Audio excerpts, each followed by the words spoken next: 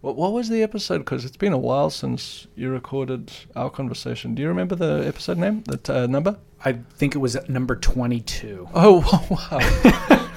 Okay, whoa. I'm like, OG.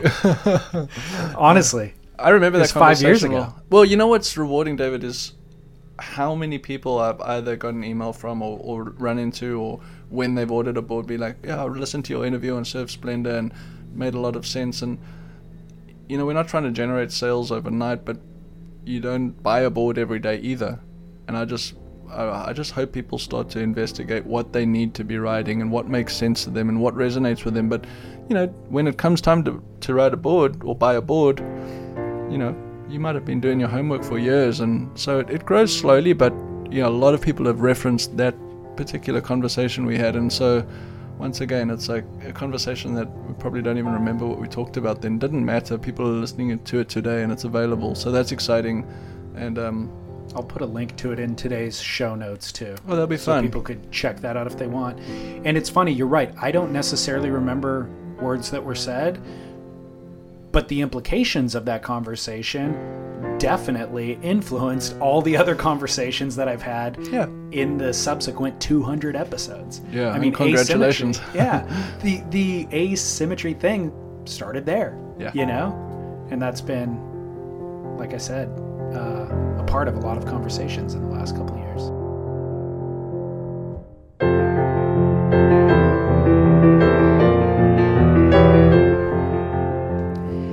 That was the voice of surfboard shaper Donald Brink. If you didn't catch episode 22 of this show, published on January 20th, 2014, I've linked to it on our website, surfsplendorpodcast.com. And if you did hear it, and you were one of the people that ordered a board from Donnie and referenced this show, I thank you kindly. I hope that board went well, and it's really, really amazing to see these conversations come full circle. And you heard us discussing asymmetry. Donald exclusively builds asymmetrical surfboards. And in the past 4.5 years since we launched that episode, asymmetrical board design has become a lot more prominent and revered by both athletes and board builders. Donnie is one of the preeminent shapers that's really taking big risks with exploring the strengths and the weaknesses with asymmetrical design. It's, you know, the whole ASIM thing, it's funny. I believe in it wholeheartedly. I've put a lot into this because I believe in it, you know. But what is funny now is I have less conversations about particularly why the boards are made, why they are, you know, there's starting to become a little more of a household understanding of the concept. I mean, it's almost like you could say the industry can't deny the value of asymmetry. You can't look past it. There's just too many people, I feel like, feeling the effects of the change. But it's also not a silver bullet. This isn't going to answer all the questions, but embraced correctly with balance, I feel like we could open up what is essentially a can of worms, because there's more details, there's more variables to get right. It was almost hilarious, you know, working with Channel Islands, and I was honored to be part of the article in the Surface Journal at the beginning of the year. And the entire article, really, really written well through, was it Stu Nettle out of Australia? I'm not sure. Yeah, and the entire article was pretty much talking about why ASIMs in production or within the infrastructure of the surf industry and surf shops and retail and the understanding and all those elements can't or didn't work. But the value of the concept of the design, I feel, is important. It's starting to be understood, and look how surfing's changing. The demand for what people need or can do or are able to do, that's not up to us. That's up to people's expression and creativity. Why shouldn't the boards be as excellent or even beyond so that those things can happen more often, more freely? That's important. That's my role. So I love surfing, but I really love designing things and making things and things that work. The sense within me is I feel like the next 2 years in surfboard building is going to possibly be the most important. And I say that because I look at surfboard building and marketing as two different powerful forces. And marketing is a dark art. You can pretty much tell people what to ride if you're smart enough. But at the end of the day, the smiles do the talking. If the boards don't work, who cares? And if we can just pay attention to trying to slow down and do the best work we can, put out the best boards possible, put the right best fins in that board. Those little details. You want to add volume to your board? Put a traction pad on. It floats. Like there's so much that we haven't really, I wouldn't even say talked about, but really thought about. And if we slow down and start to really pay attention to those details and see what's working when, who's got the biggest smile, because that's what this is. Life's short. Yeah. You want to tap into the surfing thing, and I take it seriously because I have to, but I do. But with less hands too, it's a beautiful, fragile, fluid, messy thing. But it's a lifestyle, and I feel like in this next 2 years, if we can really see which boards are not working, but working better than anything we've ever experienced, whether it's symmetrical or asymmetrical, I think if that's the driving force behind any surfboard design or campaign or experience, because that's what it comes down to, that's where we're going to be in a good place.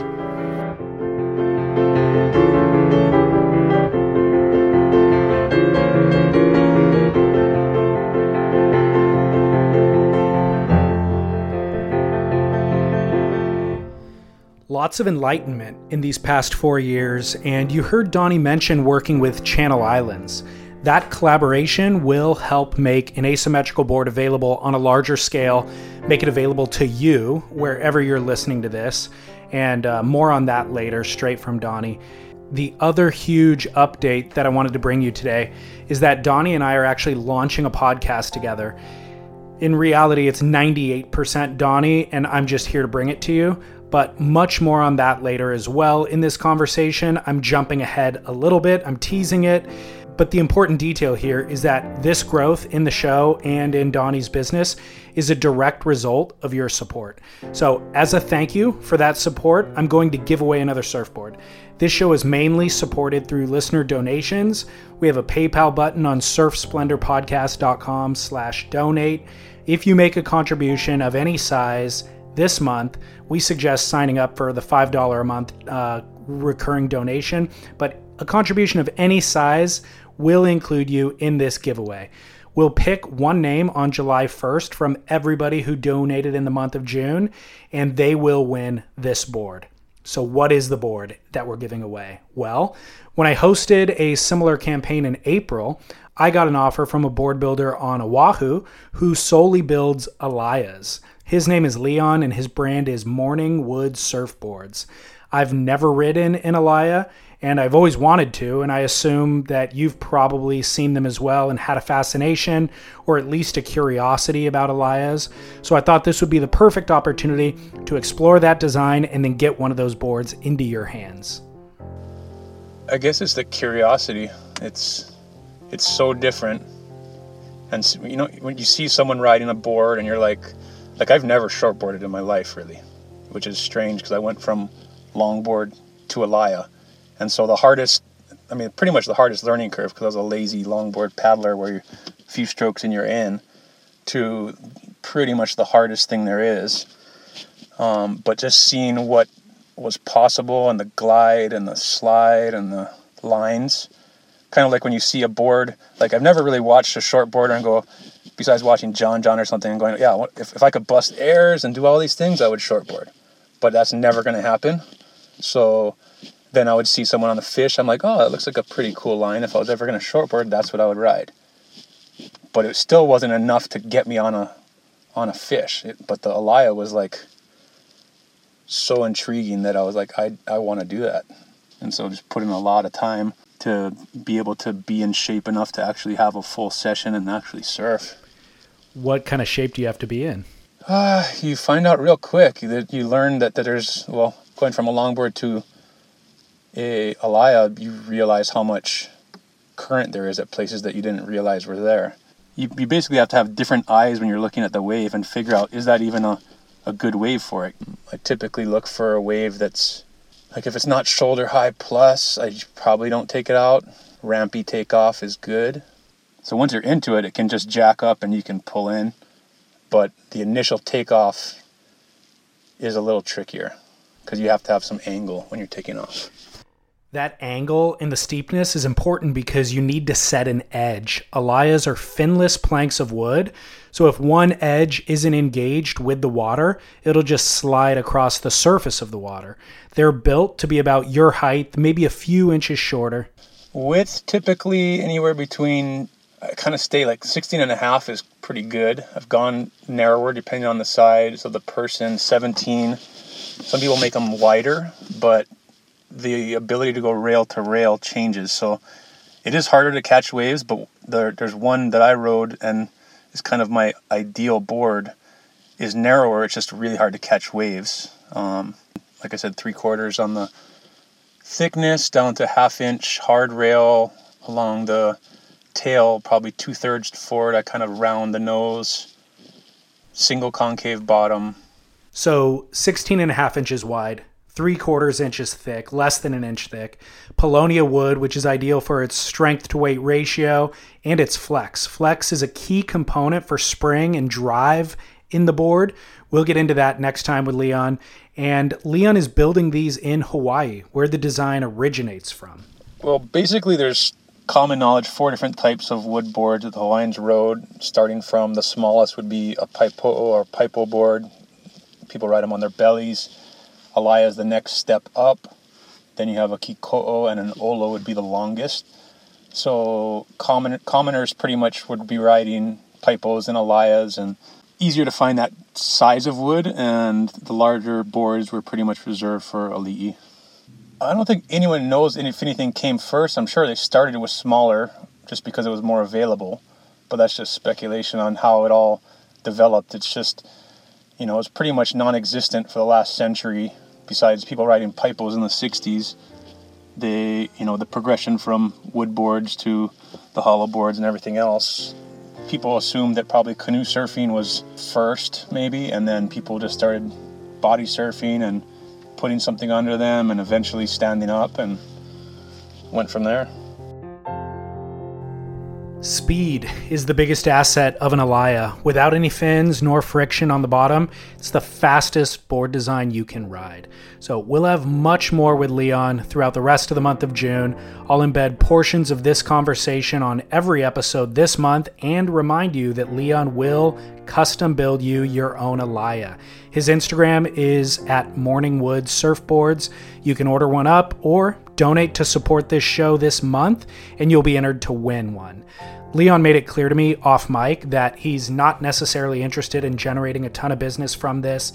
He doesn't make his living building alayas, but he wanted to help support this show, and he's passionate about getting more people on alayas. So I'll post footage of people riding them on surfsplendorpodcast.com and on Instagram at surfsplendor. Thank you for supporting the show, and thank you, Leon.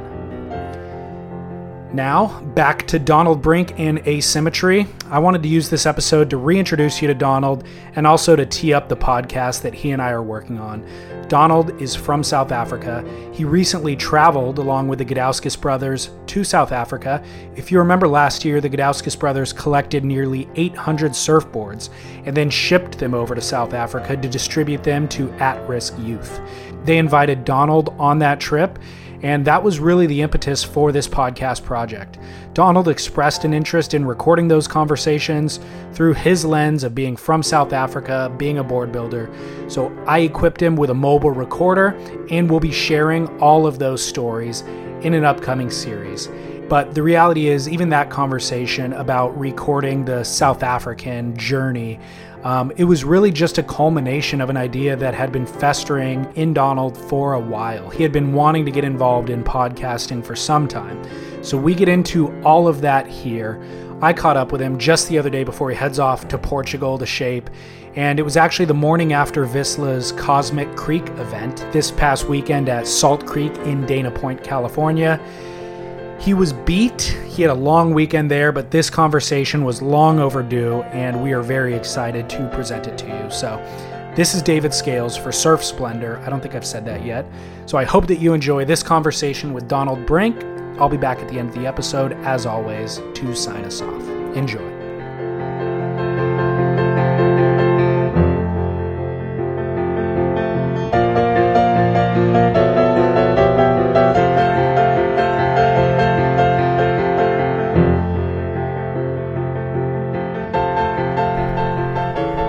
Cosmic was amazing. We had a really good event.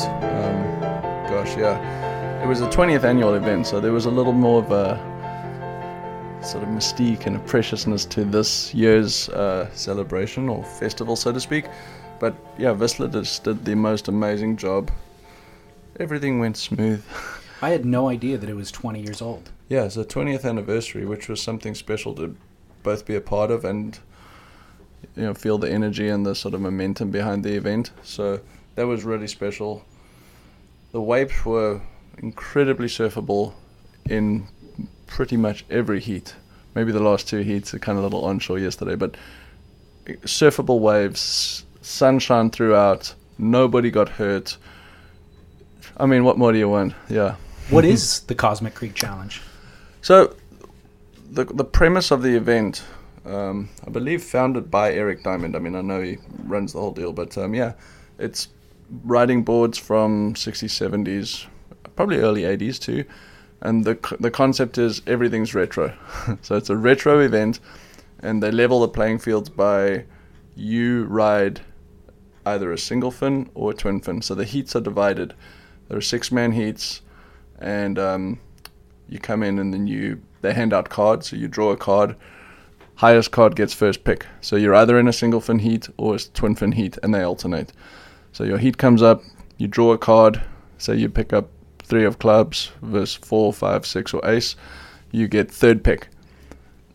So you get to pick out of the probably 25, 30 boards in each category. You pick. So first pick actually gets to ride what they want. Mm-hmm. So there's a little bit of a game there.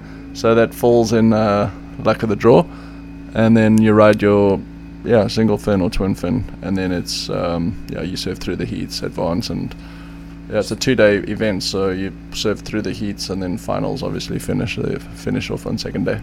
So I know obviously it's all centered around a surf contest, but it seems to have expanded beyond that lately, right? I know there was a shaping component. Yeah, so we had a shaping bay, the mobile shaping bay down on the beach. I actually shaped a board on Saturday for Eric Diamond, the event organizer, so that was really fun. But part of the event was Defin was down there, so we had a expression session, a body surf expression session both days, and that was one of the highlights of the event for me, just being able to go out there with Kahe and Mark Cunningham and be able to just... And it was so well... filled. I mean, we must have had 60 people body surfing together. Wow. Yeah, and some decent sets throughout that heat window. Not that it was a heat, but... I was going to say, what is an expression session for body surfing? Just everybody go out and have fun? Yeah, but every time I see Mark Cunningham body surf and Kai, I mean, what those guys can do in terms of moving through water, I mean... It's like, there's 60 guys out there. How are they going to get a wave on their own? But, I mean, they take off so far past where everyone is, and the speed and the line that it's literally drawing a line. That's high line, low line. It was very impressive and really cool to be able to be part of that. Yeah. It was inspiring to see what you can do just by swimming. And because we had cleared the line up, you weren't worried about some guy doing an air into your back with his fins. So, have you ever seen Mark surf? Like not body surf, like board surf? I've never seen that. I don't know that he doesn't, but I'm not aware. Yeah, I've never even thought about it until right now. That'd be an interesting question. He seems to be, from my perspective, somebody who'd be pure and fully devoted to one thing.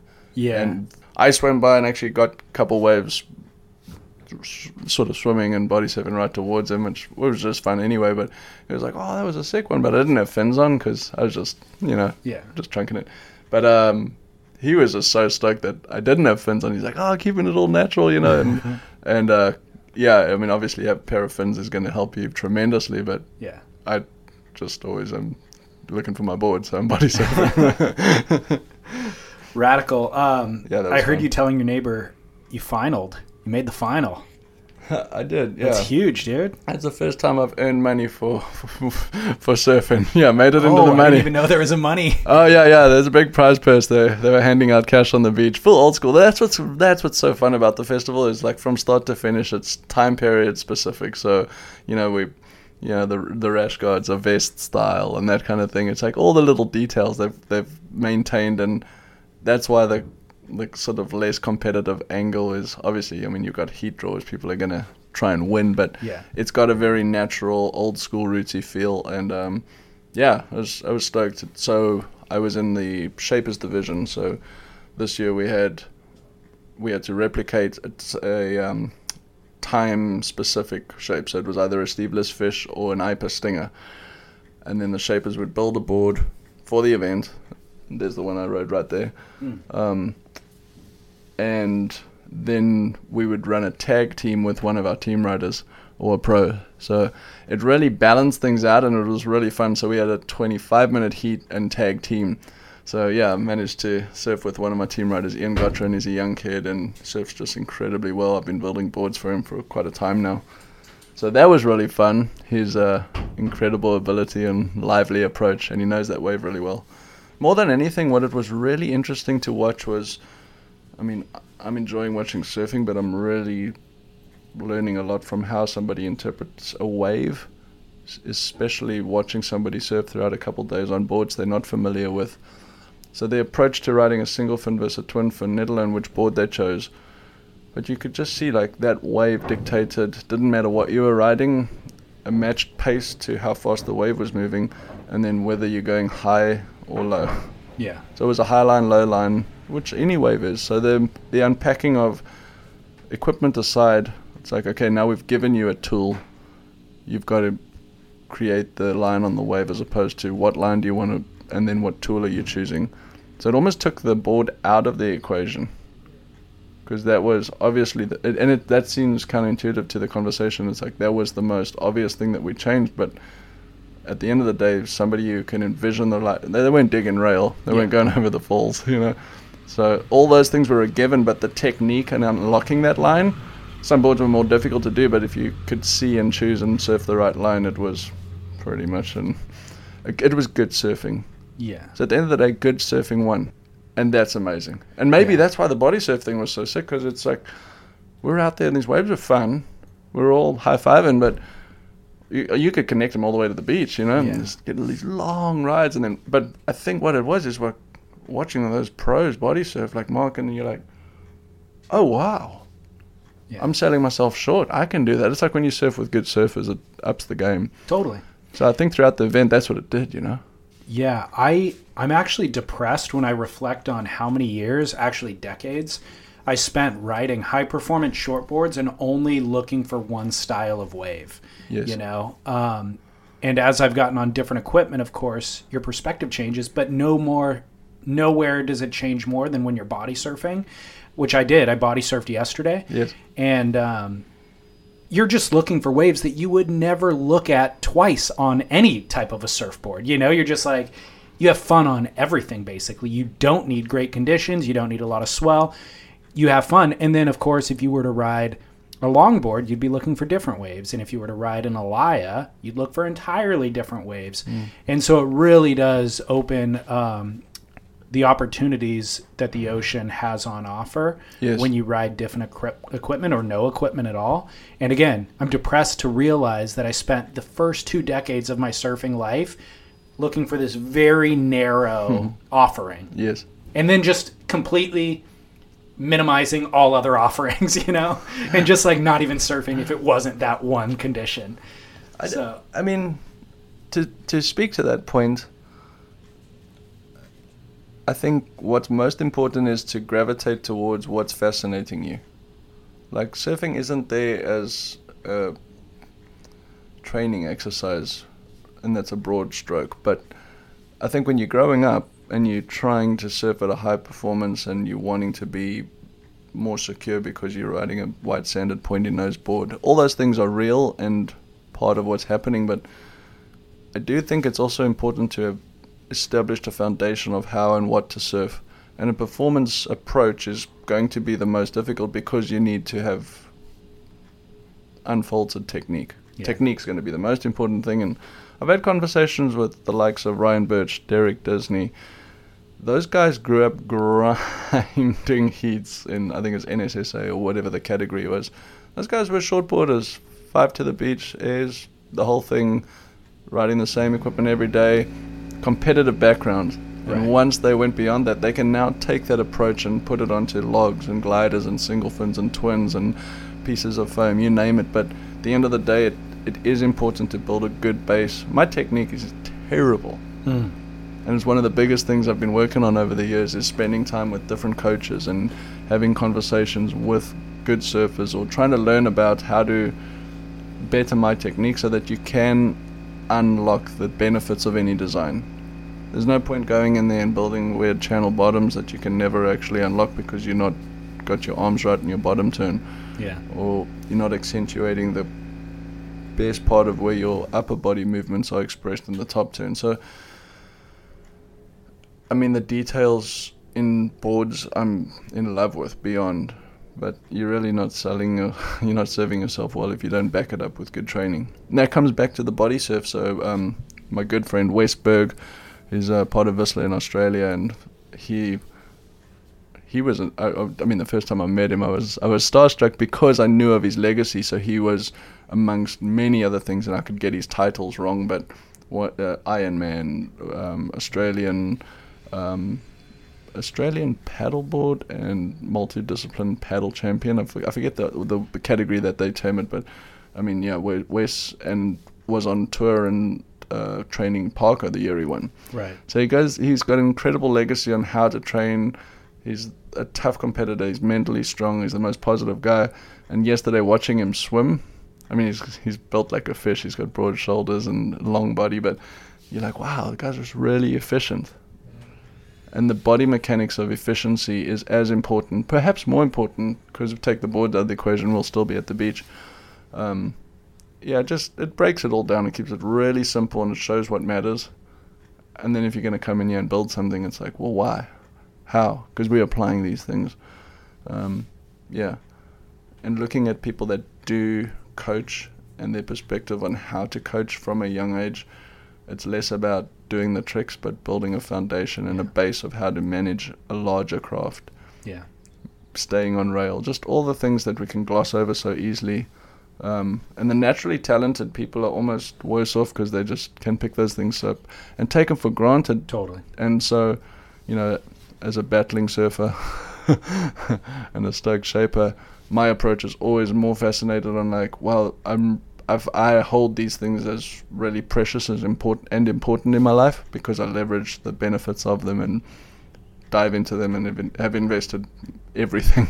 Yeah. But it's like, I see the importance of the subtleties and the details, and learning how to surf better, you can unlock anything, and staying away from things that aren't appropriate for where you're at.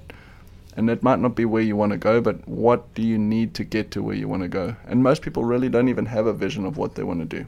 Sure. And that's in their hands. I'm not here to tell people what to do, but gosh, this whole thing can come alive radically when you're really like, this is what I want to do. I've been riding way more high performance shortboards in the last bunch of months, and for a bunch of reasons, but it's like starting to unlock those boards way better than I ever did back in the day when that's all I was riding, just because the basic approach to wave riding has improved. Right. And that's exciting. Yeah. The detail about Westberg, about economy of motion and efficiency. Yes. That applies to so much of what we talk about in terms of your physical health, minimize everything, streamlined, eat mostly vegetables, eat things that make you feel, yes. It's real simple. And then it also applies to board design. It applies to riding waves.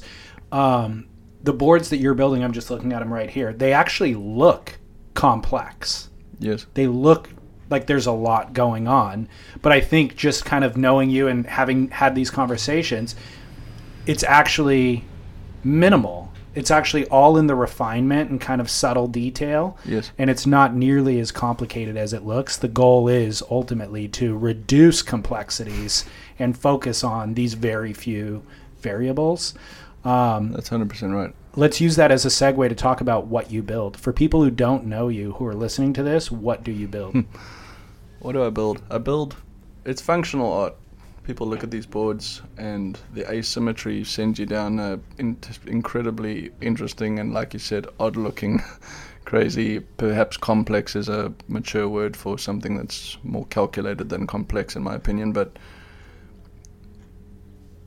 I make all of my surfboards, hand shape every single one of them. But the benefit of asymmetry for me has been years and years. I don't know, how long has it been? Well, I arrived here from South Africa 12 years ago, maybe? Somewhere around there, but pretty much since I landed, started exploring the asymmetric advantages of especially retrocraft. So for me, my entire campaign is to help you surf the way you're standing. So I'm building stance-specific boards. So for left foot forward, right foot forward, goofy foot, regular foot, whichever way you're standing. I feel like the economy of motion, here we go once again, that's a nice tie in there, but it's I wouldn't even say it's more difficult to surf on your heel than your toe rail, but it's different. And because of that, I feel like you can unlock the approach to any wave ride. If you know whether you're guiding a heel rail or a toe rail, you're only on one at a time. Ironically, the whole thing still needs to work together and not be skewed in one direction or with too much emphasis on one part. But I've felt the benefits of those changes being applied through design to make a board, whichever board in question, more seamless from one condition to another the way you're standing. So saying that, I can't not change it. I look at a surfboard and I'm convinced that you can, I don't want to say improve a design, but enhance a design, because I don't want to throw away the flavor of whatever craft is in question. Call it a single concave thruster or a keel fin twin. A board where I'm expected to understand exactly where you're going to stand and what you're trying to do. I feel like with a few small changes that cohesively embrace the concept of the hydrodynamic flow and the distribution of buoyancy, it's such unexplored territory, and probably the biggest thing to make great boards even better. So design is very important, and you need to understand what you're messing with. And I'm in awe of the details and the subtleties in any surfboard, with the surfboard design specifically. And once you start messing with those things, and like I said, I can't look back, I've felt the improvement of how the boards are seamlessly feeling good underfoot and the feedback from people. But it comes with the attention of, it's quite difficult to understand those boards. Yeah. They're difficult for people to understand. They can be really difficult to explain.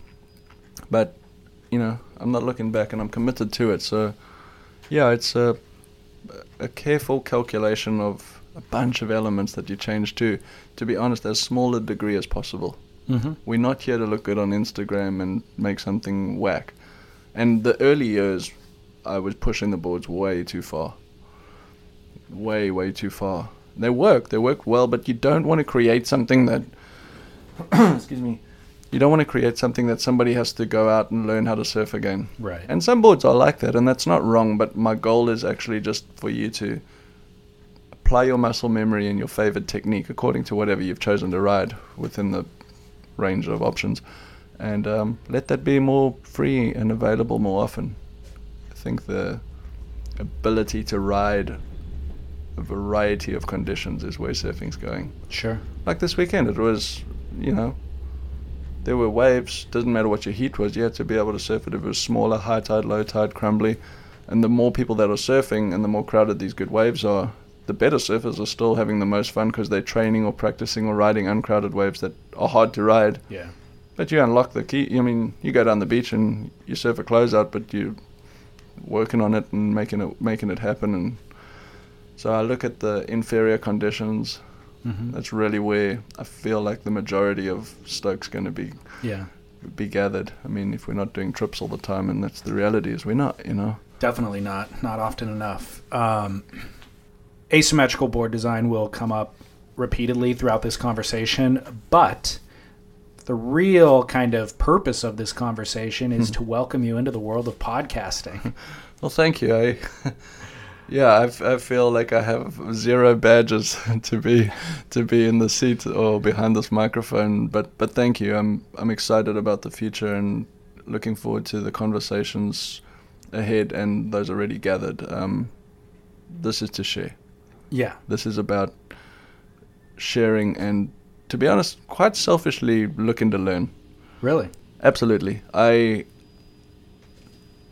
get put in this odd place of, well, that guy really must know what he's doing, but it's like, yeah, I've definitely got a couple tricks up my sleeve and a confidence in what I do because I take this thing seriously. If people are paying money to ride a wave on a board I made, I don't want to go in there guessing. I want to get it right, and that's been good, and people have been happy. But I mean, my fascination for life and day in, day out learning things is utmost. I can turn that off. Sorry. Oh yeah, are we back on? We're back on, but do you want me to reset, or do you want to? No, that's okay. We're interrupted there. My kind neighbor turned his music off. Yeah, like I say, I am determined to be learning, and I want to say this carefully because I feel it's important, but I'm influenced by the most unique things that cross-reference and cross-pollinate into other things. And to be honest, I don't look at a lot of surfboard programs or paths to be inspired by what I'm doing, not because I'm beyond them, but I have so many ideas in my head and such a clear focus of how I want to go in a certain direction with excellence that, that's a self-fascination and self-motivation, but I've learned more about how to tackle that path, which is, it's not copying anything, so you got to navigate it yourself, but I've learned more about that approach and how to unpack that from things entirely unrelated to surfing. Mm-hmm. And I think the conversations that you can have about surfing or about any parts of design, I'm a passionate designer first and foremost. I grew up as a painter, actually. I started painting when I was really young, and I don't paint that often anymore, but I think unpacking a creative endeavor, start to finish, is a fascination, and I'm inspired by any design and people doing things that are interesting, but that's the difference, is I think everybody's interesting. Yeah, I do too.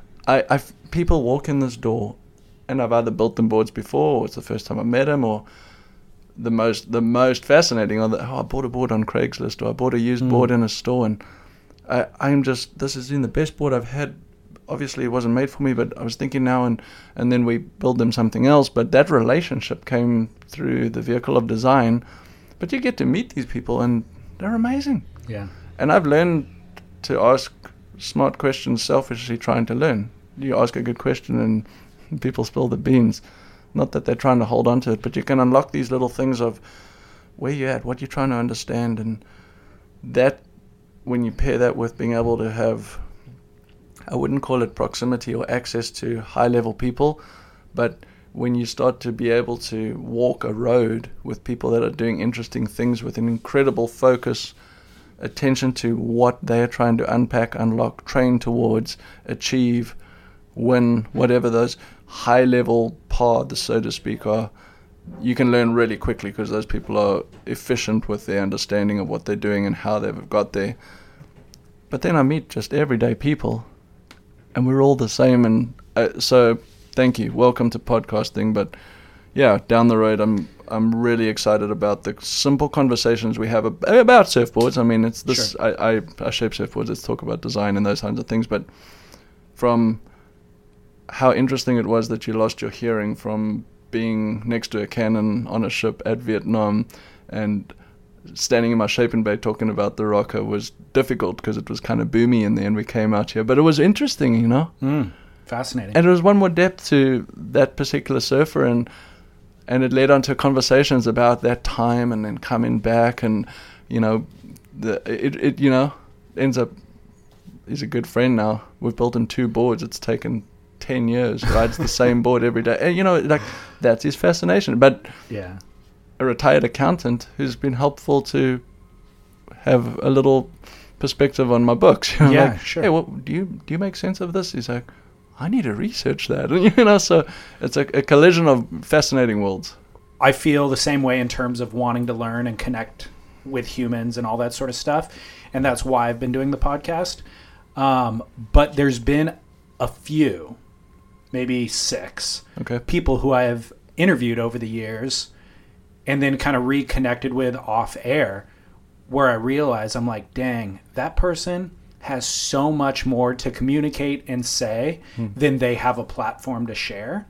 So Dave Parmenter is one of them, 100%. where it's just like the guy's a wealth of, number one, information. Like he stores a lot of information, and then he's a writer, but he doesn't really have an adequate medium to share his writing with.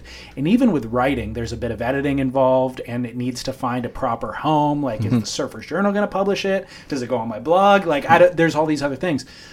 Podcasting just allows this free form share of kind of communication and conversation. So I'm like, dang, Parmenter needs a better medium to express all of his. Devin Howard, I would put in that category. He just wants to communicate, and he's very good at articulating. Yes. You're another one of those people where over the years, the few times that we get together, I'm just like, dang, can we bottle this up? Like, how do we, and not only, not to monetize, but like to share with the masses. Like, I think lots of people would love to hear this conversation. Bummer I didn't record it, So then I follow you on social media and kind of get your emails, stuff like that. And it's little doses of what I know there's layers and layers and layers of underneath. So I'm all about, like, my objective is just how can I empower you to help you share these ideas, convey these thoughts. And I love to hear that your heart's in the position of actually fostering communication with other people. It's not just you sharing your ideas, but it's instead, no, it's me just hearing what other people, what their struggles are in surfing, in life, in whatever, and then connecting kind of design with those things. I think it's a really, really, it'll be fascinating. I want to listen, basically. Oh, that's great. As a listener. Well, thank you. Those are kind words, and I think it's important, it's, is this a marketing exercise? No. Is this a labor of love? Yes. Why? Well, because if I look at, let me explain my role. I open the shop door day in and day out, and I come in and I make what turns out being an expensive piece of sporting equipment for somebody to have fun on. That's a belittling way of saying I'm a shaper. But when all you're doing is building things for specific people, it's pretty much all custom work I do. That's fun, except for I'm like, man, these thoughts are here to share. I have an open door policy. If you want to know anything that I might know about a surfboard, I'm happy to tell it. We're rising tide floats all boats here. And that's just been something that I've been adamant about since day one. And we're all learning together. Anyway, if I'm only being able to connect with the people that I get to shape a board for, which is it's an incredible honor. I really take it seriously, and it's such a joy. I was like, well, but the conversation we had about that board we were making, and oh, hang on, wait a minute, you have a shoulder injury? Which shoulder?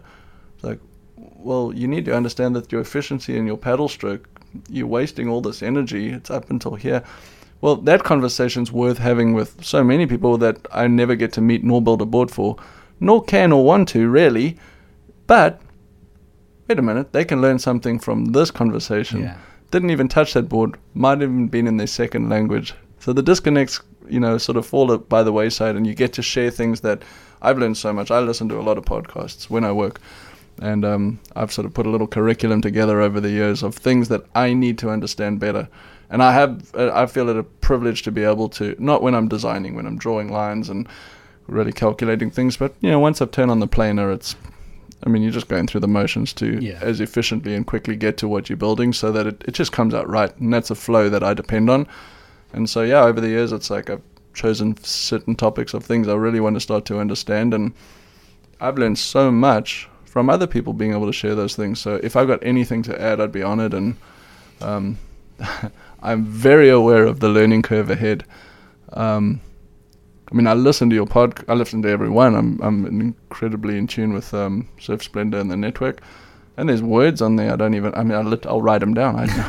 There's words I don't even understand, let alone one to use.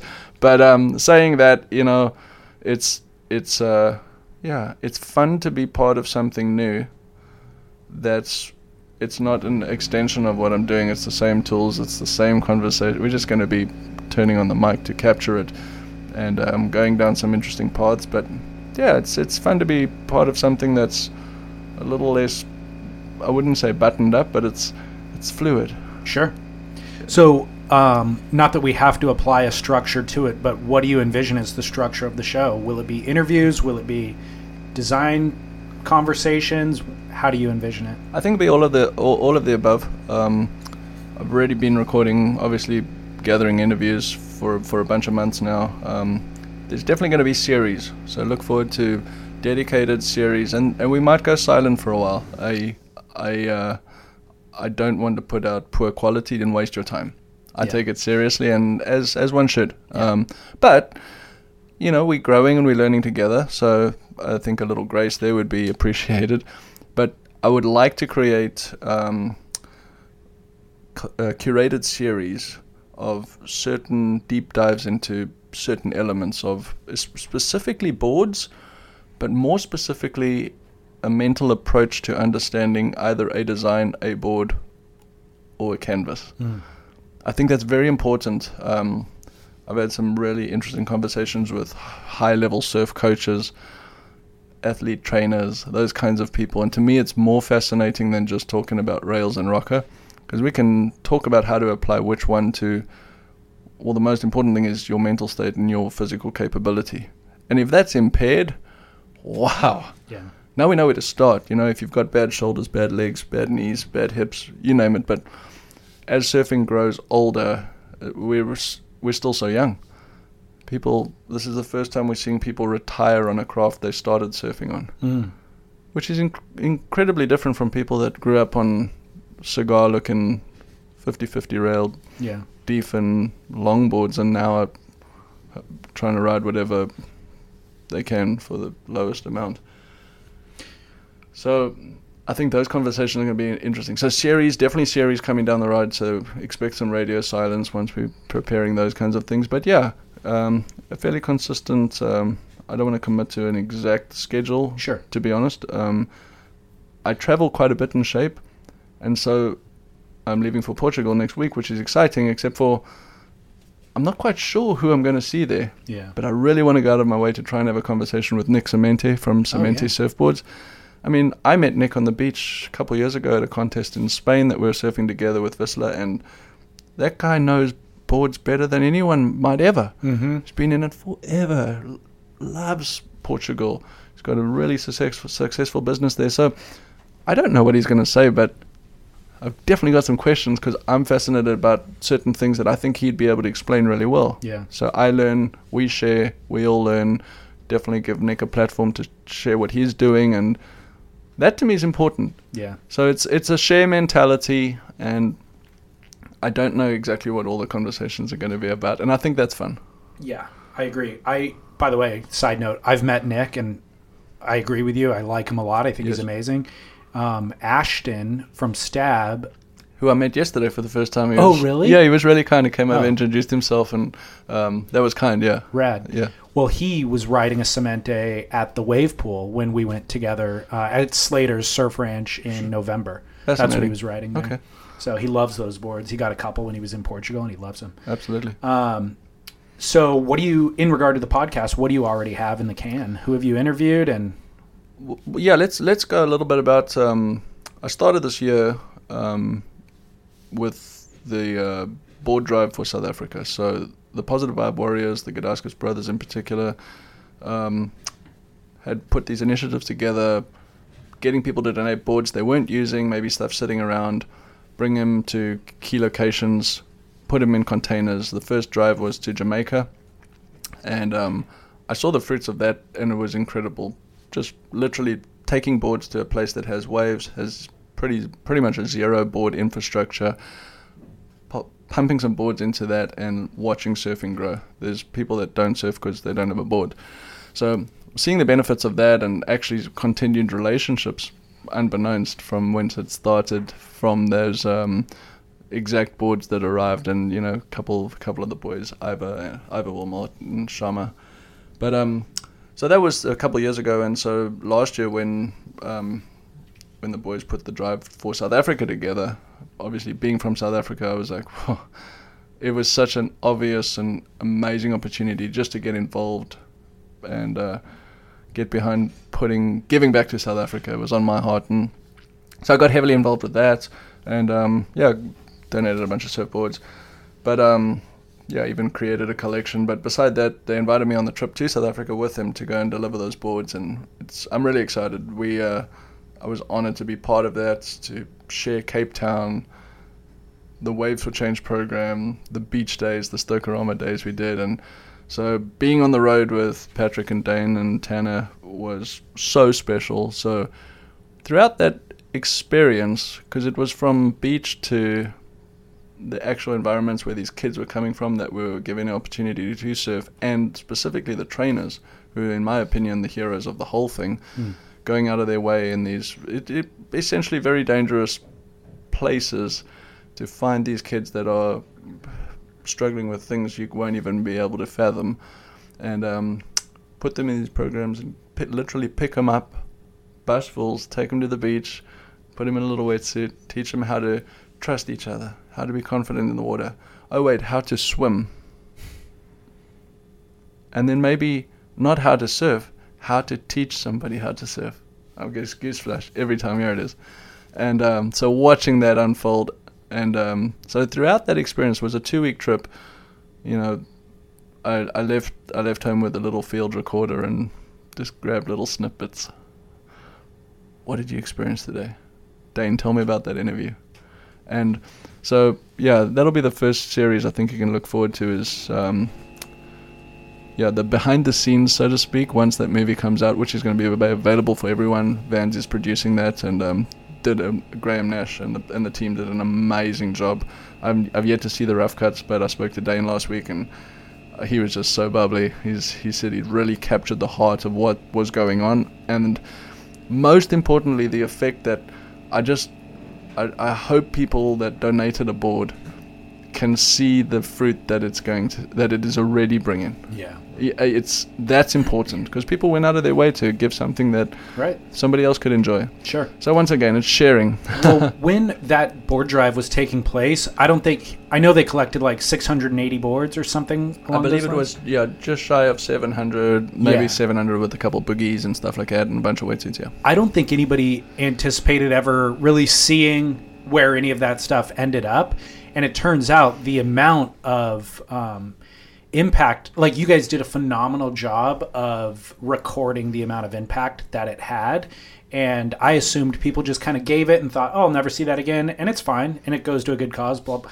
But actually the effect of it will be packaged really effectively, both in that film project from Vans, but also I know I've listened through the recordings that you collected, and it's like interviews not only with the Gudauskas brothers, interviews with the leaders of those various organizations, interviews with the kids themselves, interviews with local photographer, all sorts of stuff that I think will just have a really, really lasting impact. And again, we'll package it into a podcast series so people can hear all of that, beginning, middle, and end.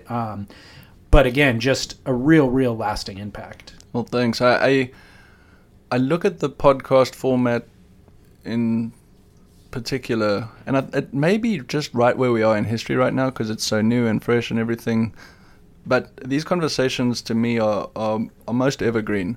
So yeah, we had Cosmic Creek yesterday, great, but like I said, the watching people unpack, board aside, which line on that wave was the most appropriate, and that was just good surfing.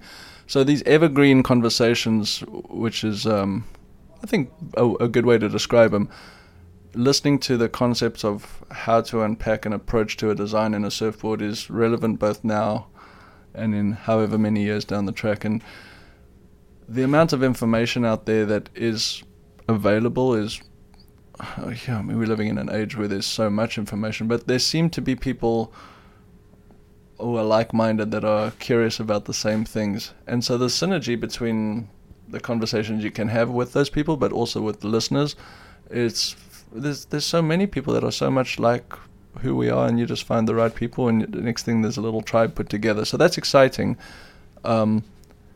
Those conversations that I had, and starting in South Africa it was an emotional roller coaster, because it was full circle for me. I left home, never wanted to. I love South Africa, still do. I miss it every day. But yeah, I met my wife here in St. Clemente when I was traveling, and so this became home, and I'm blessed to be here, and I really enjoy it. But that was still home, and I was passionate about the future of surfing in South Africa. So starting the recording process and diving into this world that is most unknown to me was almost important that it started there. And the conversations that we did have, and watching the benefits of that specific project, the board drive, and the effects that it could have had and was having on people. And what most importantly, though, is how it's going to continue to resonate. As I said, like these evergreen conversations, but the effects of those boards. And when it first started, I sat right here, and I'm pointing at my workbench next to us. I had a meeting with Dane Gadauskas, and he came in, and we were sitting there, and we were talking about the production schedule and what we're doing, and when the containers were leaving, and kind of a little bit of the organization that they did an amazing job on putting the back end on that project was huge. And I looked him in the eyes and I said, you do realize that the effects of these boards are going to resonate throughout Africa? And he kind of looked at me strange, and I was making a brave assumption, but I've traveled through Africa enough, sailed into very, very, very remote areas up East Africa, and literally seen people living in places with mud huts and zero access to anything. Fishermen living off, just extreme beauty, rugged, remote parts. People that live and survive and depend on the ocean, but have, in my opinion, to date, zero romance with it. And life's hard for those people. Yeah. But it's also fairly well defined. You wake up, you gather wood, you go fishing, those kinds of things. Sure.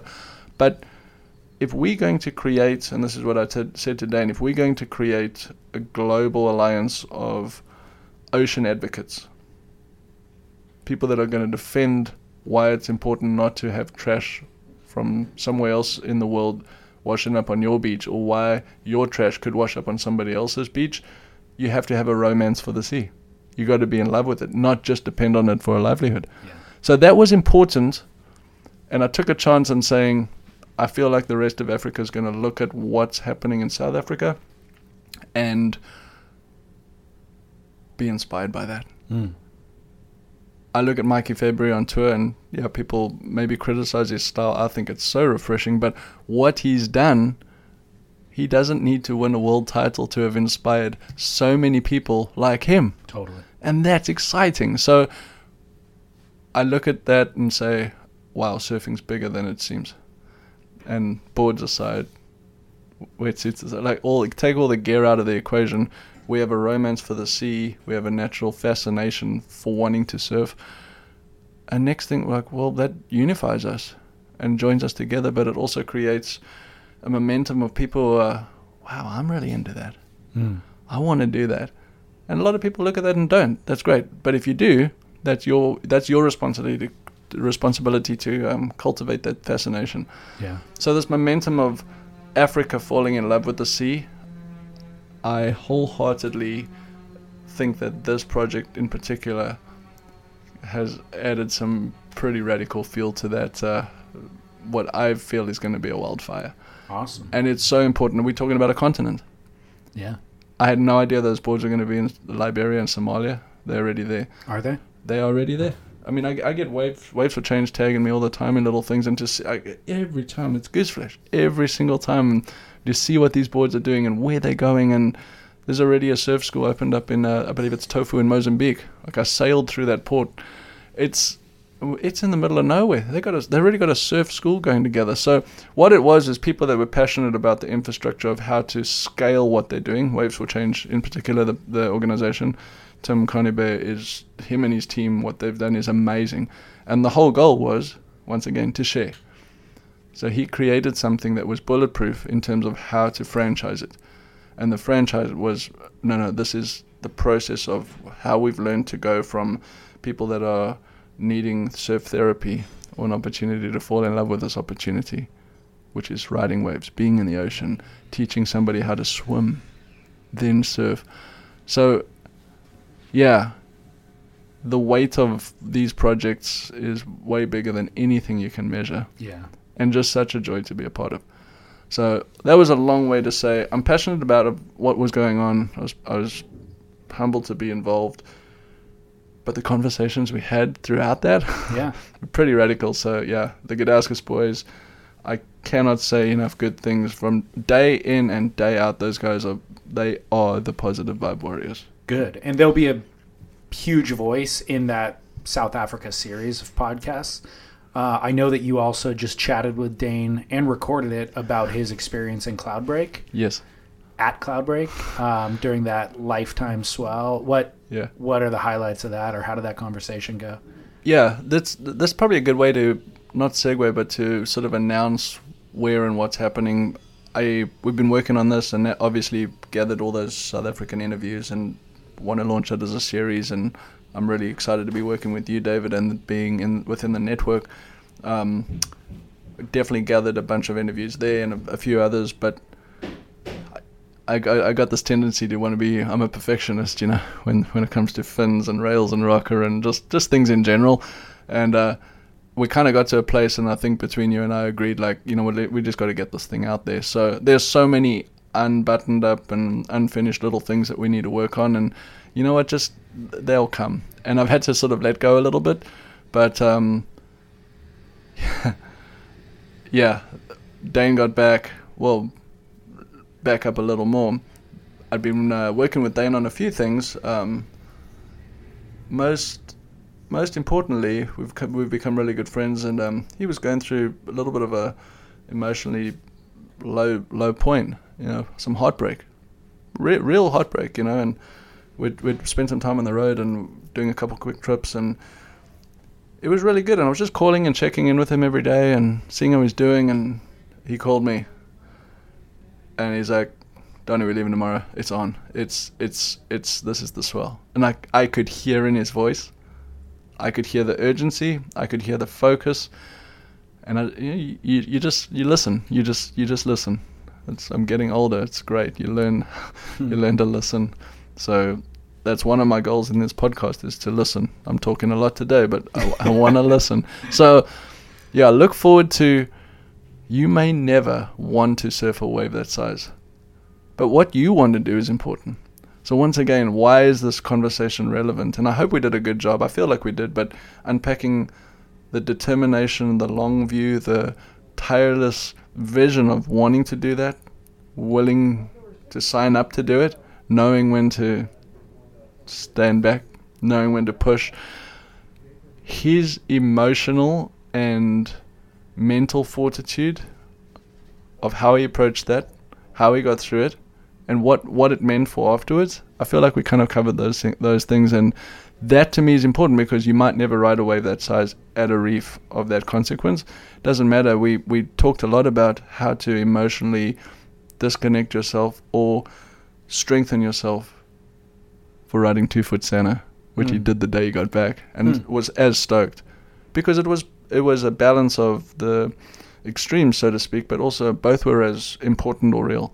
Yeah. So yeah, just listen to Dane explain the violence in that beating, and holding that broken board, and realizing how radically brave he was paddling into the first. That was the first paddle wave of the day.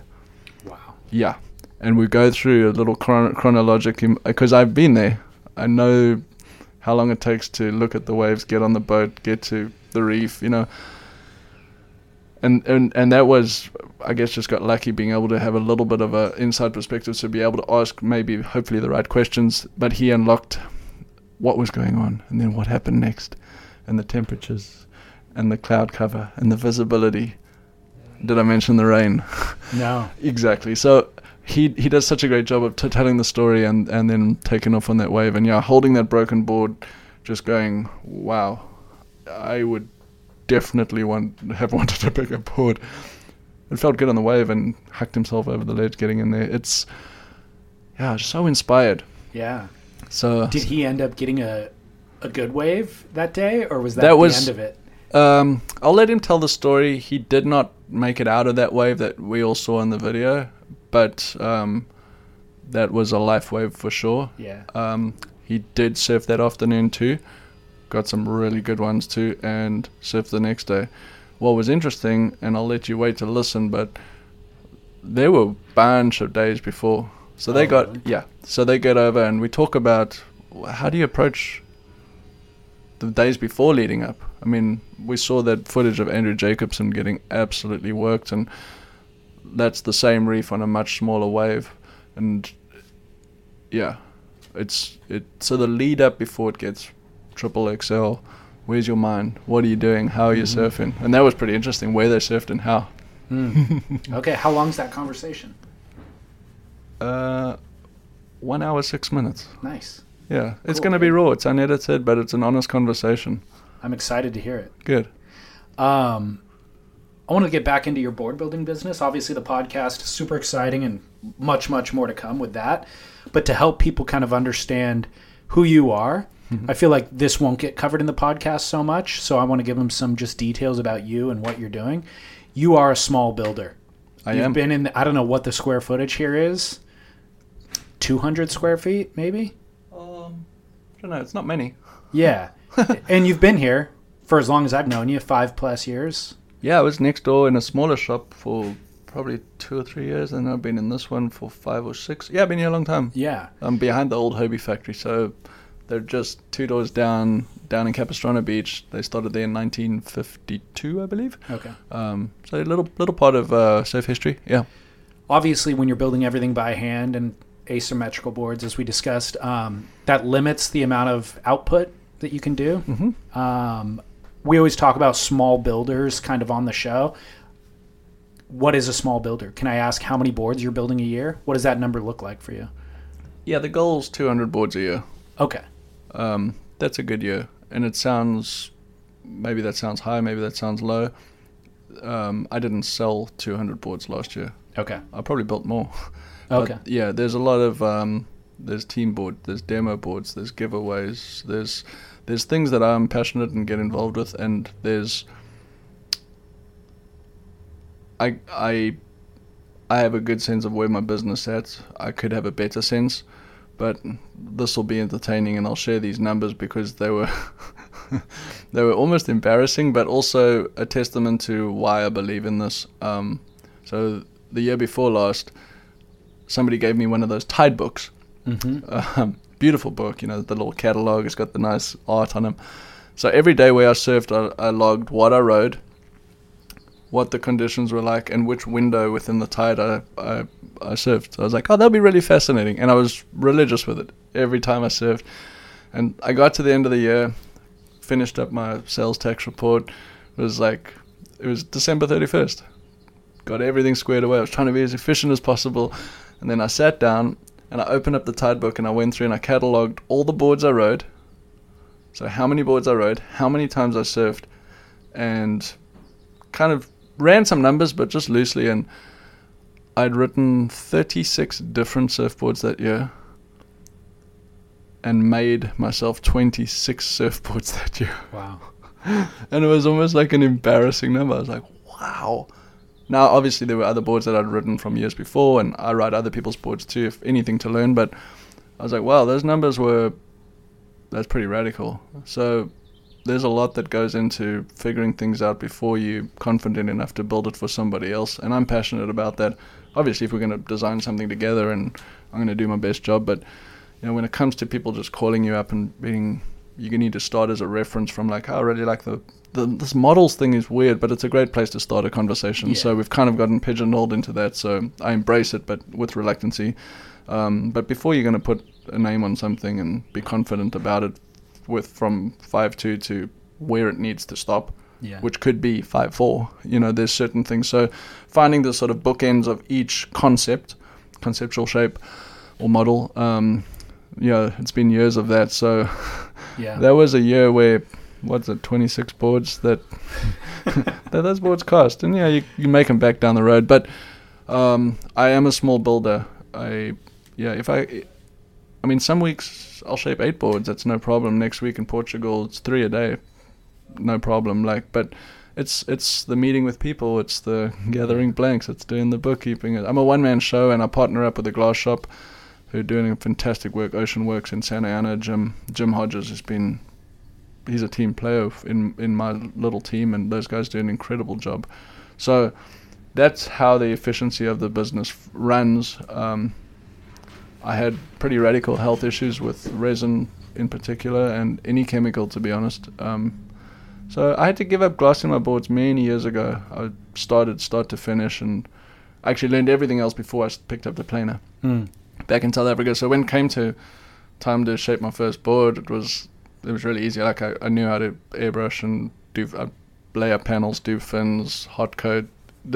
All of the back end was the easiest part. Yeah. But I reverenced shaping so much that I was late to. That was the last thing I challenged myself with. But I also knew that's what I wanted to focus on. So, yeah, it's a small operation here.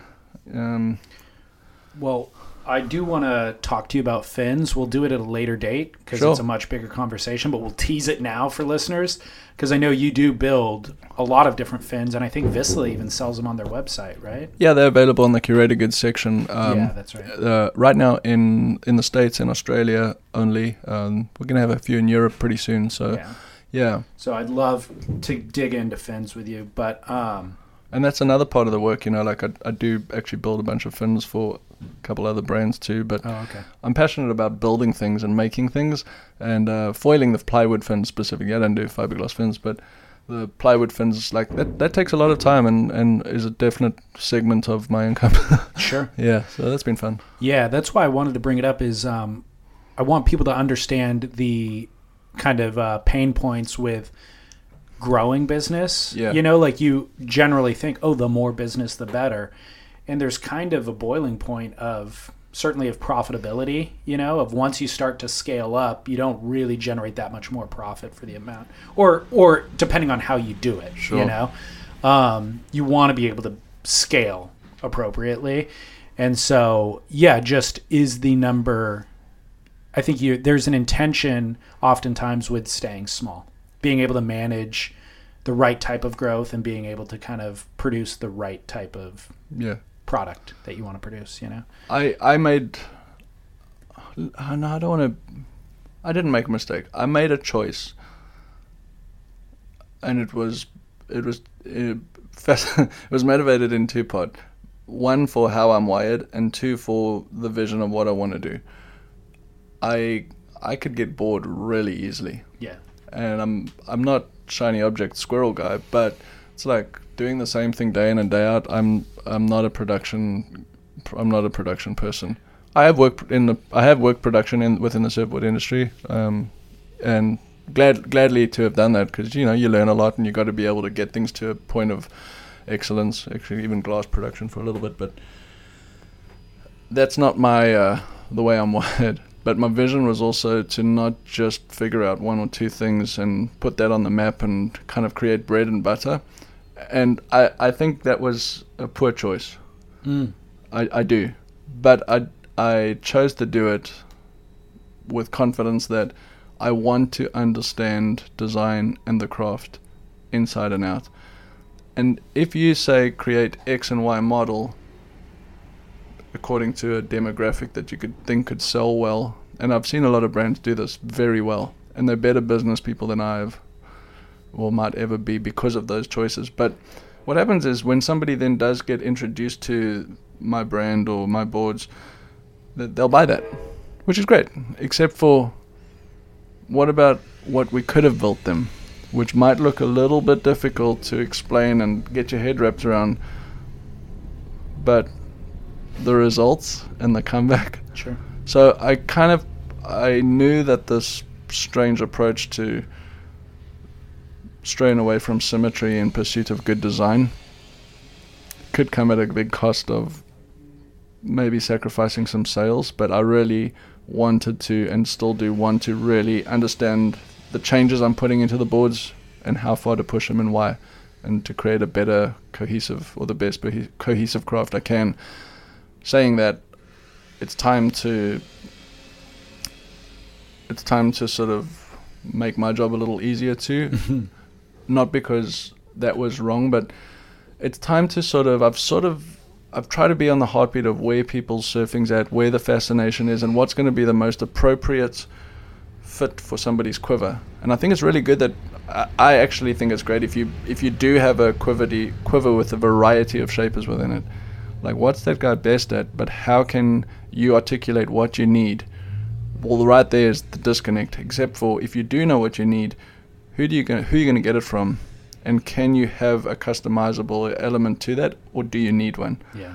And sometimes those things are in the way. So, yeah, I'm leaving, like I said, for Portugal on the weekend, and I've actually limited the entire collection, which I showed at Boardroom, actually.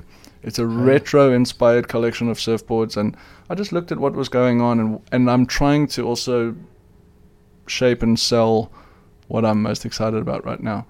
Of course, if you order a 12.6 glider or single fin or something different, happily make one. But when it comes to the day in, day out of, here we go, what's your size, let's go, kind of getting to a place now. And it's been over the years of confidence on what's relevant, but also what's most necessary in people's quiver. And I feel like that's, especially with the asymmetry in these weak, grovelly waves, having a board that fits your muscle memory and ability in terms of performance, with a craft that lets you do everything on a canvas that's maybe a little more difficult to. So I'm not reinventing your surfing, I'm reinventing the opportunities when you get to surf the way you can. So yeah, retro inspired, but a heavy emphasis on twin with trailer or thrusted. So all 3 fin options. Yeah. And yeah, so I've limited those to a few models coming out right now and sort of reinventing that little thing. Yeah. I obviously talk a bit about asymmetry on the podcast. It just comes up periodically, and I've been somewhat of an advocate for it in general. Yes. The limitation for the listener is if they don't live near a shaper who makes asymmetrical boards, it's difficult for them to really feel comfortable ordering one, and then also just having that conversation, because it might have to be through email or phone or something. Yes. It's easier to walk into the shop and talk to somebody face to face. So I think that the movement, for lack of a better term, has been slow to grow, partially because of that.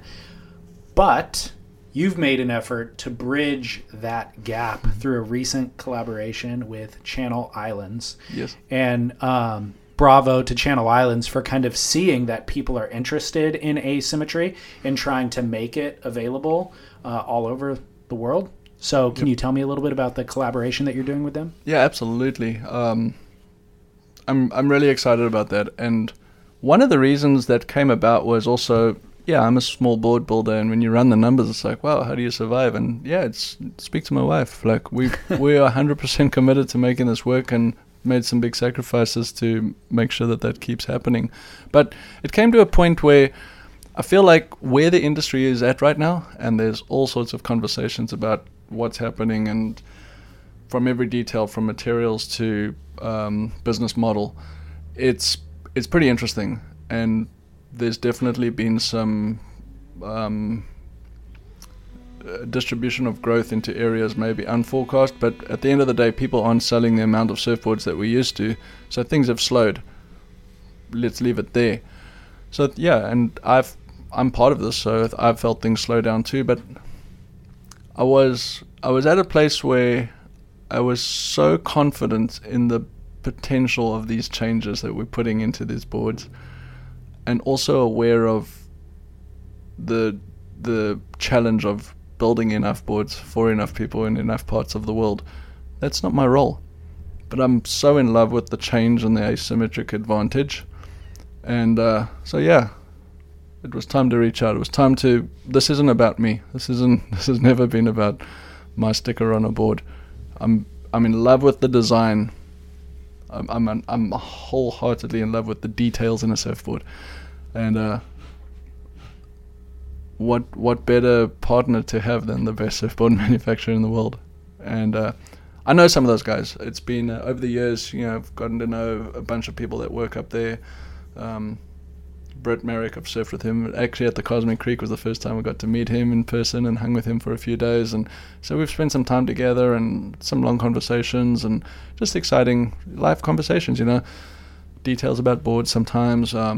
Mike Walters, one of the shapers up there in Carpinteria, really good guy too. But these people, Aaron Smith in particular, production manager up there, Blake Howard, these people really understand surfboards. And when you look at that Channel Islands brand, the more I've gotten to know their ins and outs and their dealings and how they operate, the amount of people within those walls and abroad, because I got to meet everyone from the international sales meeting and kind of go over the details of what we're working on, the amount of knowledge in surfboards is unreal. The reason why those boards can be depended on and have been depended on for so long comes with an incredible commitment to excellence. Those guys are hot. Yeah. And there are many board builders that are. But at that level, at that volume, with the sustained legacy, it's a really special thing. So yeah, we were in developmental stage. My goal was to partner with them and bring an asymmetrical performance. They're a performance brand. Bring an asymmetrical performance shortboard to the market that can be built within countries that they're made and sold specifically. So, yeah, my goal was to embrace sustainability as best we could, and with the options and some of the technology that they have, I felt like it was a really good fit. So, yeah, I won't be shaping all those boards. Are those boards currently available? No. Okay. Do you know when they'll be? No. And to be honest, it might take a while. Yeah. What we've been working on this for many months now, and I hand shaped a bunch of prototypes, and we kind of got on the same page and see where we were going. And I'll be the first to admit, when it comes to that whole computer world and machines, I know zero. Yeah. And it's not because I'm against it. It's just never been something that I've known how to use, or, to be honest, wanted to use. And I don't think those machines can cut what I've been building. So there's little challenges and things there that that's not my world. So I've joined with people whose world it is. So yeah, we've been building a bunch of prototypes, making some changes. Just built a board for Dane Reynolds, so he's probably writing that right now. So wait for feedback on that.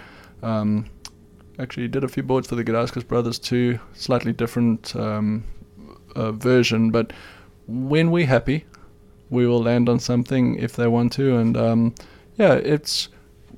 they hit me up and said, hey, the boardroom show's coming up, like, are you willing to bring this to market, to see people's reaction, to get a real sense of understanding if this is even relevant, and from consumer to retailer, if this is even going to make sense in their boardroom, in their lineup, to their customers. Does it serve surfing, and does it serve the Channel Islands brand? And I've been very impressed with their willingness to embrace change, but also what it is a dedication to design. You can pick up one of those boards, and that's the problem. And these conversations, I hope, help to let people understand what it is that they need to ride. Many people have 10 boards, and they're like, I really like these 3, and these 4. Well, these other 6 are all over the map. This one's an oddball, and these 3, they all have the same thing, but people don't know that, okay, well, that's single into, double into V. Every single one of these. All of these other boards had either single all the way through. And so if you're a front foot, back foot surfer, just knowing which model even to start to look at, they're going to build you the best board ever, but if you know which one to choose. So those kind of conversations are important. So yeah, we're gonna keep working, and when we get to a place that we might be happy enough with, the response has been really good. From the boardroom show in particular, I put a little survey together. Those results were quite rewarding and surprising in some areas. Gathered a little confidence in other areas too. So that was really good to see where people are really fascinated, what were the pain points, where were the areas that they decided were most important in terms of when to choose what to buy, what was most important when putting value on a craft, those kinds of things. So those numbers are in and looking really, really rewarding. Got a little more clarification in which way to commit. And yeah, so that's what we did. We brought it to market, and yeah, now it's more protos. Get this thing we don't want to put something out there. I take this seriously. I'm honored to collaborate with those guys, but we want to make, you know what it is I feel like we can make one of the best surfboards you have ever ridden, if not the best.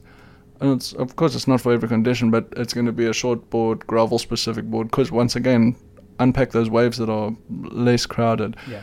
I think it's a good board to have in your quiver as a benchmark reference. Yeah. It's always going to be valuable in your quiver. Even if you're going to trip, you can break all your other boards, you still got a chance to paddle into a bomb or surf a little mushy one.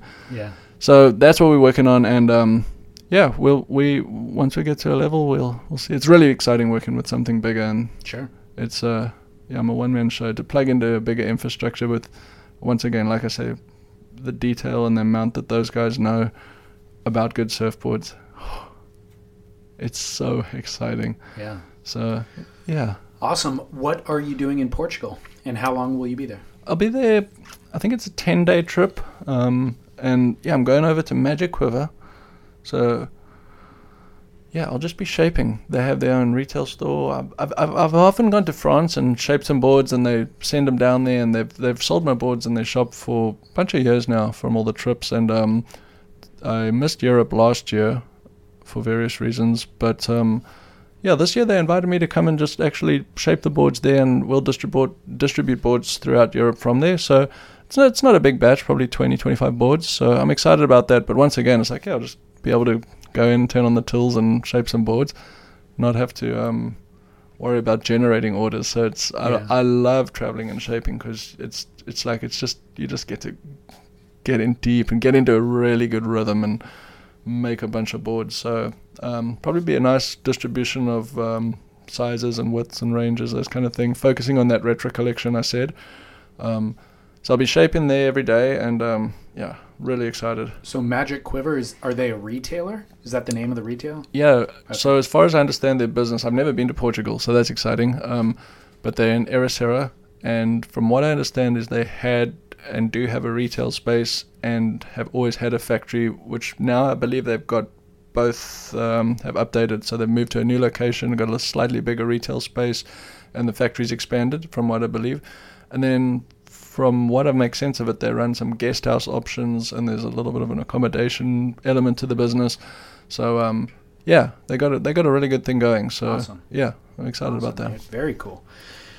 Very cool. This conversation was all a setup for your coming podcast, which will be titled Swell with My Soul. That's correct. And when can people expect to hear that? Well, I think as soon as the next few days, we're going to drop the first Swell with My Soul podcast, and I believe we're going to start with the conversation I had with Dane Gadauskas. I think that's the way to do it. Yeah, and my goal in this is not to be a journalist.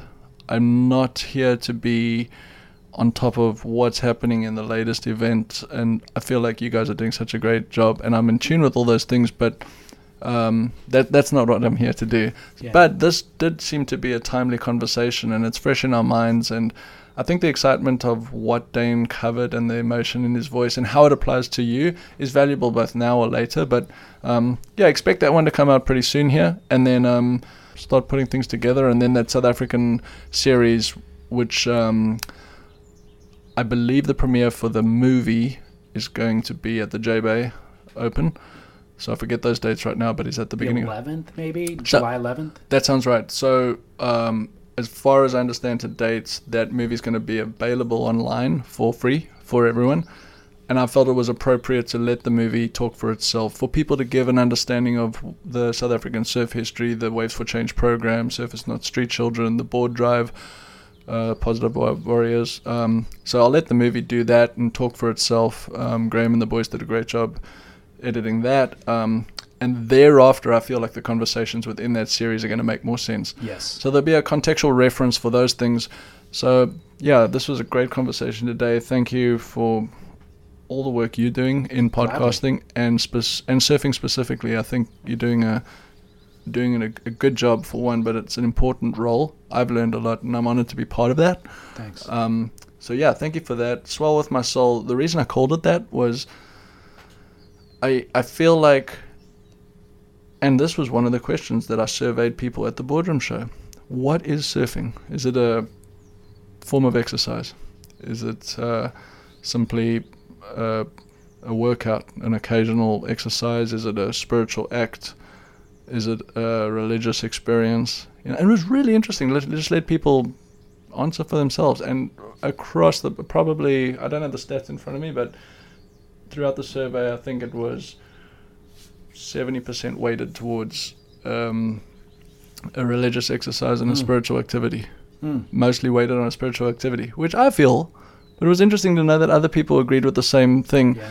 And I feel like the conversation of what this life's about, the acts of how surfing is part of your life, if it is, and if it is, then how to leverage that best, most responsibly, cultivate that.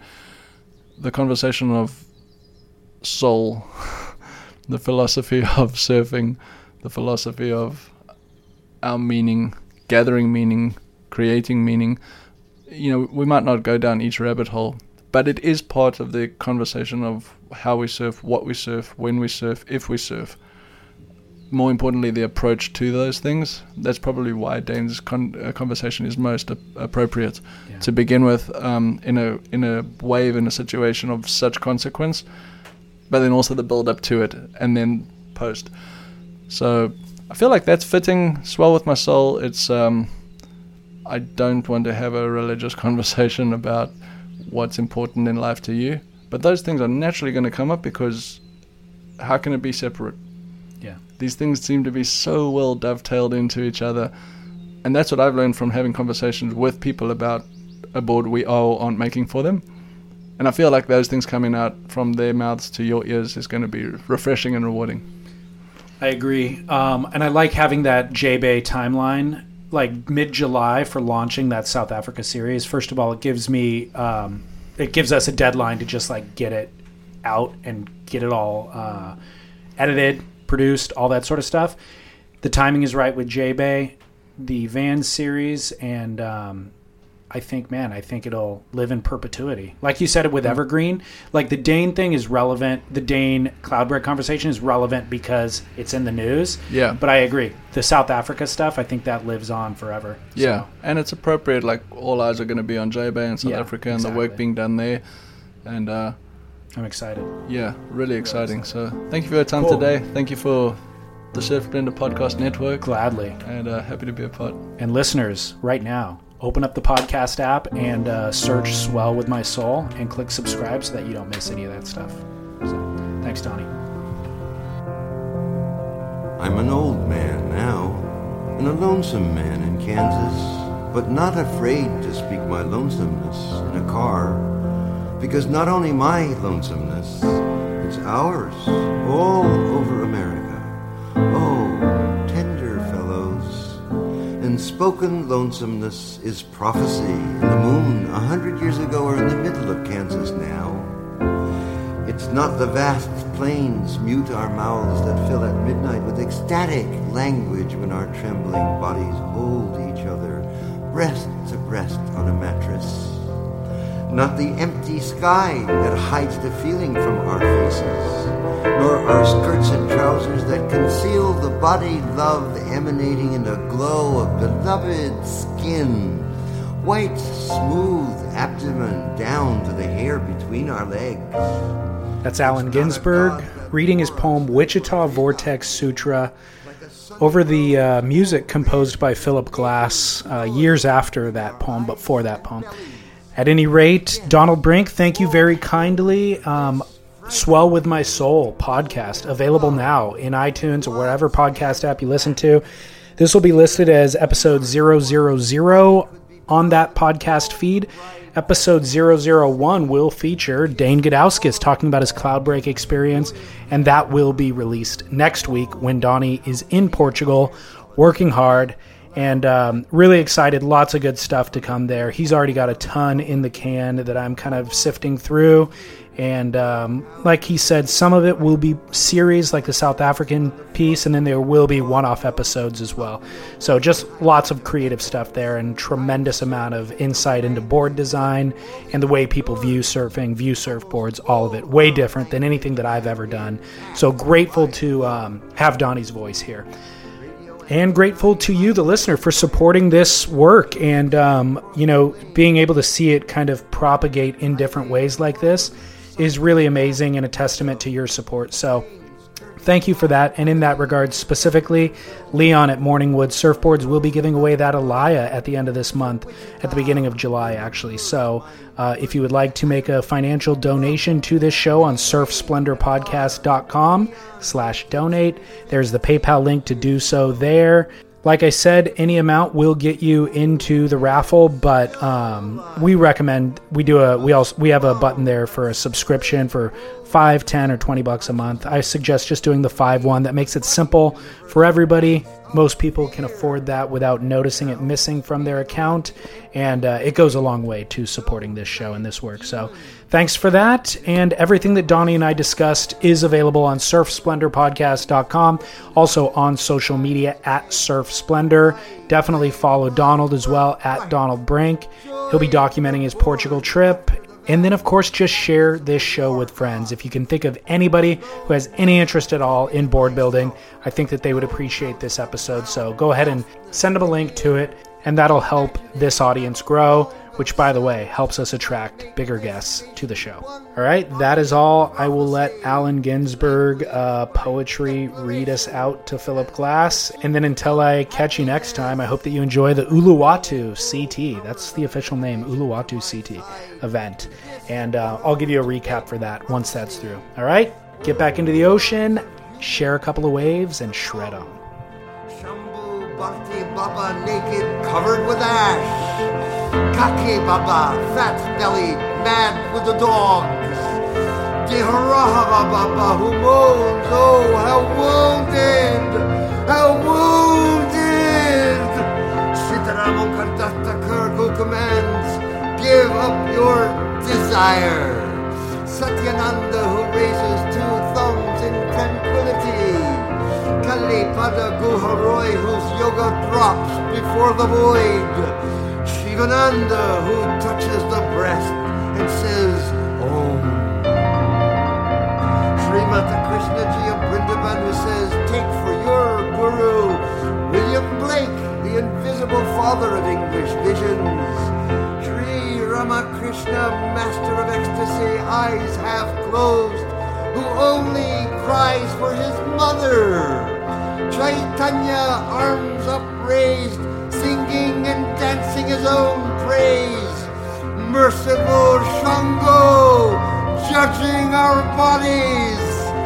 Durgama, covered with blood, destroyer of battlefield illusions. Million-faced Tathagata, gone past suffering.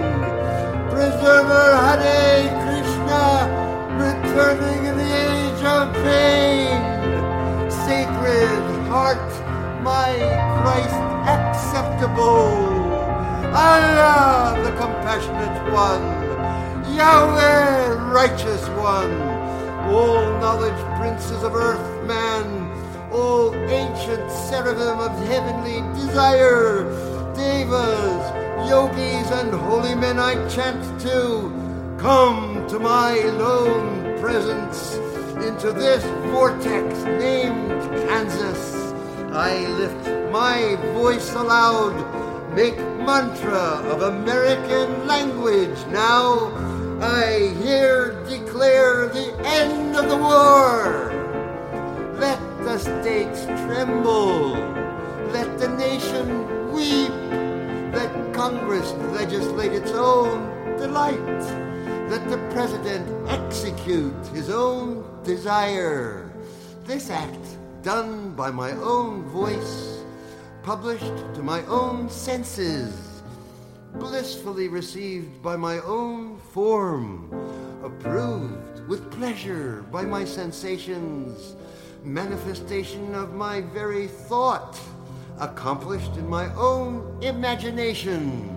All realms within my consciousness fulfilled 60 miles from Wichita, near El Dorado, the golden one, in chill earthly mist, houseless brown farmland plains rolling heavenward in every direction, one midwinter afternoon, Sunday, called the day of the Lord.